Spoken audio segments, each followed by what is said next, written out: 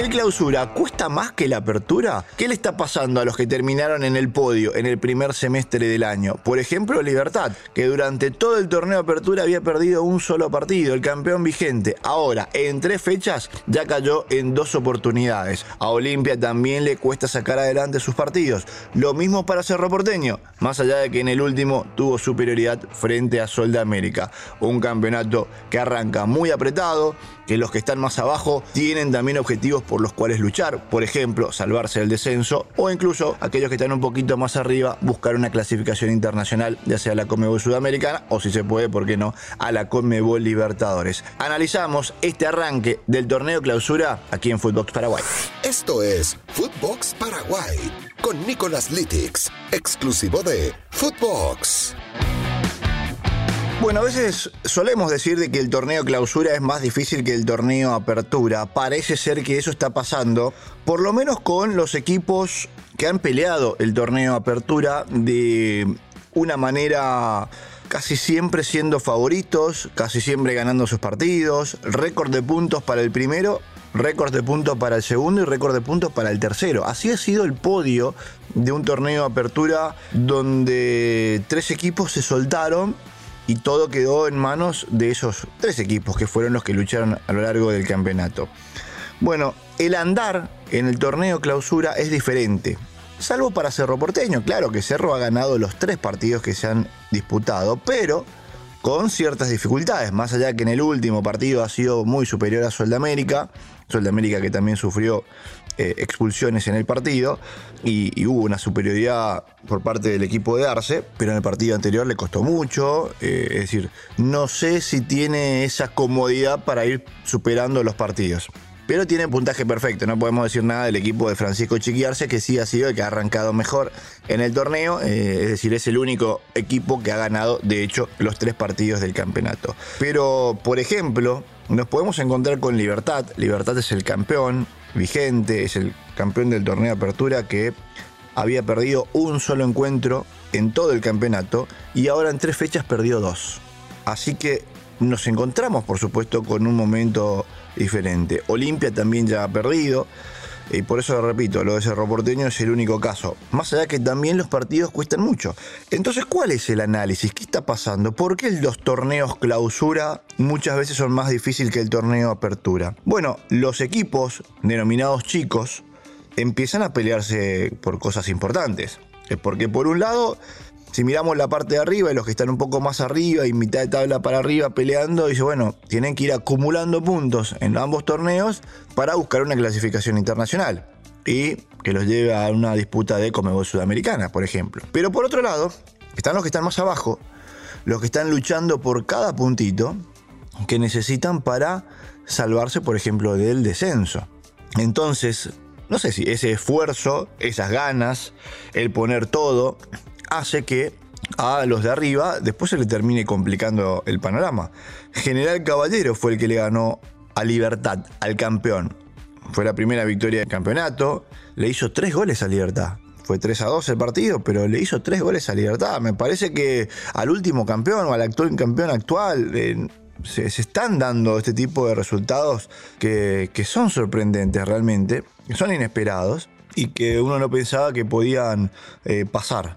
Y por el plantel de uno y otro, por los momentos. Estamos hablando del campeón vigente frente a un equipo que ha ascendido recién, que está jugando todavía su primera temporada en la máxima categoría de nuestro fútbol. Y bueno, cosas que están pasando. Ahora Libertad tendrá que buscar reponerse el domingo frente a Resistencia. Libertad que será local, justamente allí en la Huerta. Así ha comenzado el panorama entonces en un torneo Clausura que por lo visto será muy complicado, que no sé si se cortarán solo varios equipos como en el torneo anterior, y salvo lo de Cerro Porteño.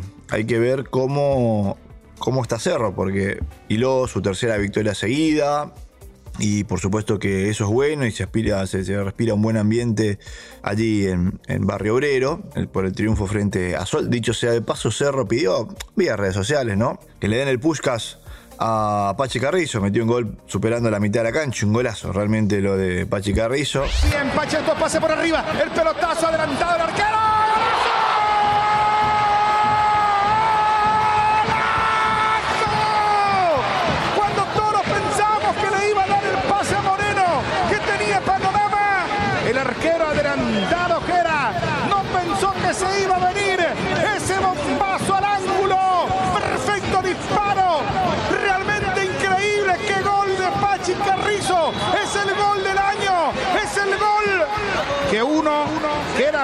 despierta y dice, caramba, qué adjetivo, ¿qué más puedo decir? Lo había adelantado Ojeda, que es un gran arquero, que de hecho tapó muchísimo el sol, clave para que el resultado no sea mayor, más allá que le metieron un gol desde la mitad de la cancha. Fue 2-0 finalmente para Cerro Porteño. El resultado del partido era también ver un poco más del equipo de Pablo Guiñazú, haciendo sus primeras armas en el fútbol de Paraguay, dirigiendo a este Sol de América. Así que así está Cerro Porteño. Tiene que jugar frente a Emiliano en la próxima y lo hace en Ciudad del Este. Emiliano lleva el partido a Ciudad del Este, así que atención también con este detalle. Parece que va a llevar mucha gente el partido por estas 3 victorias de Cerro Porteño. Más allá de que, repito, si hilamos un poco más fino, vamos a encontrar ciertas dificultades para ir consiguiendo los resultados. Sacando frente a Sol, donde Cerro ha sido muy superior. Cerro es el único líder que tiene el campeonato, es el equipo que ha conseguido el puntaje perfecto, tiene 9. Nacional tiene 7, en la fecha que se ha cerrado en la jornada de ayer, así que bien por Nacional, que no ha perdido, que ha ganado 2 partidos, que empató otro. Y después está Emiliano, ahí con Olimpia. El tema es que a Guaraní, a Libertad, hay que buscarlo mucho más abajo.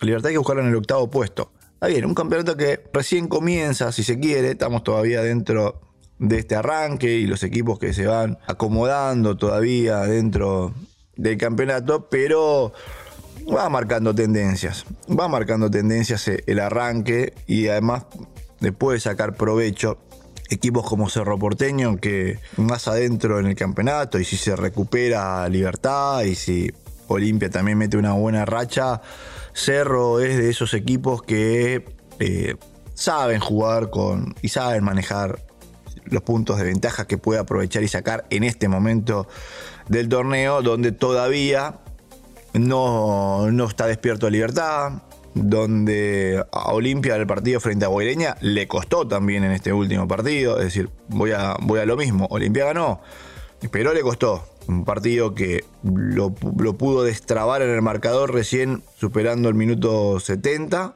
con el gol de Salazar. Se lo empataron a los 81, entró Montenegro, encontró un gol ahí cerca de los 85, es decir, costó la cosa por cómo fue el partido también. Guaireña jugó con un hombre menos prácticamente todo el partido, desde los 30 minutos del primer tiempo, y así todo Olimpia no le encontró así nomás la vuelta como para sacar adelante un partido como este, y jugando casi todo el partido con un hombre más en la cancha. O sea, en Clausura realmente está bravo, por lo que decía hace un rato. Todos van a pelear por algo. Todos quieren pelear por algo. 12 de octubre es el más complicado. No ha ganado, no ha sumado un punto siquiera dentro del torneo. Pero uno solo ganó los 3 partidos, que ha sido Cerro Porteño.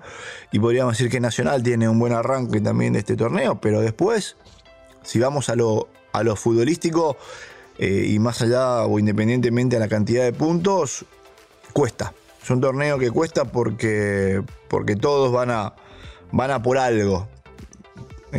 Por lo que decía acerca de la sumatoria de puntos, tenemos esa tabla acumulativa que a veces durante el torneo de Apertura no le prestamos tanta atención, porque decimos, bueno, falta todo el Clausura.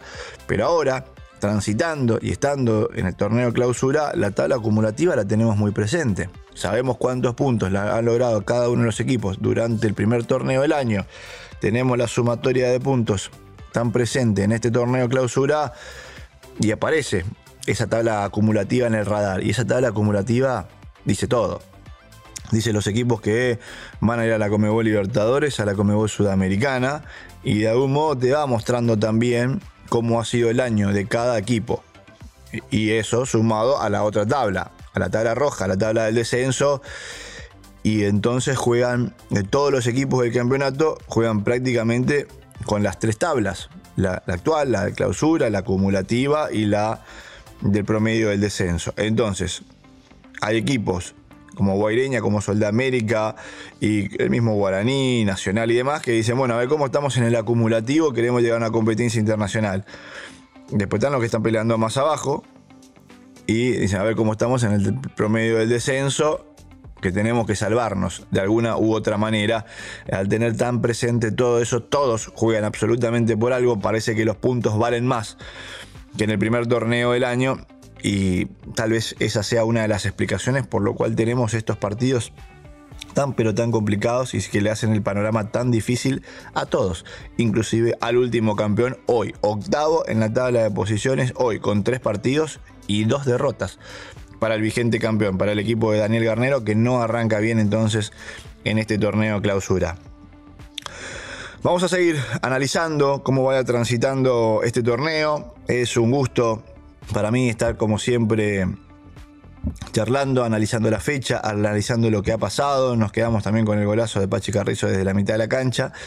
Pero todo pasa muy rápido, porque estos equipos, y haciendo el análisis de todo lo que ha quedado en esta última fecha, entre semana, ahora habrá Copa Paraguay, empiezan los equipos de primera su participación en la Copa Paraguay, inmediatamente vendrá la 4ª fecha del torneo clausura, teniendo además en cuenta que nos faltan todavía 4 adelantos, es decir, fútbol entre semana por la máxima categoría, teniendo en cuenta que todo va a ser muy apretado, un calendario muy apretado de cara a Qatar 2022, así que habrá fútbol en continuado durante todo este semestre en Paraguay, así que hay mucho también para analizar y escucharnos. Estar juntos aquí a través de Footbox Paraguay. Les mando un abrazo para todos. Que la pasen bien. Footbox Paraguay con Nicolas Litix, exclusivo de Footbox.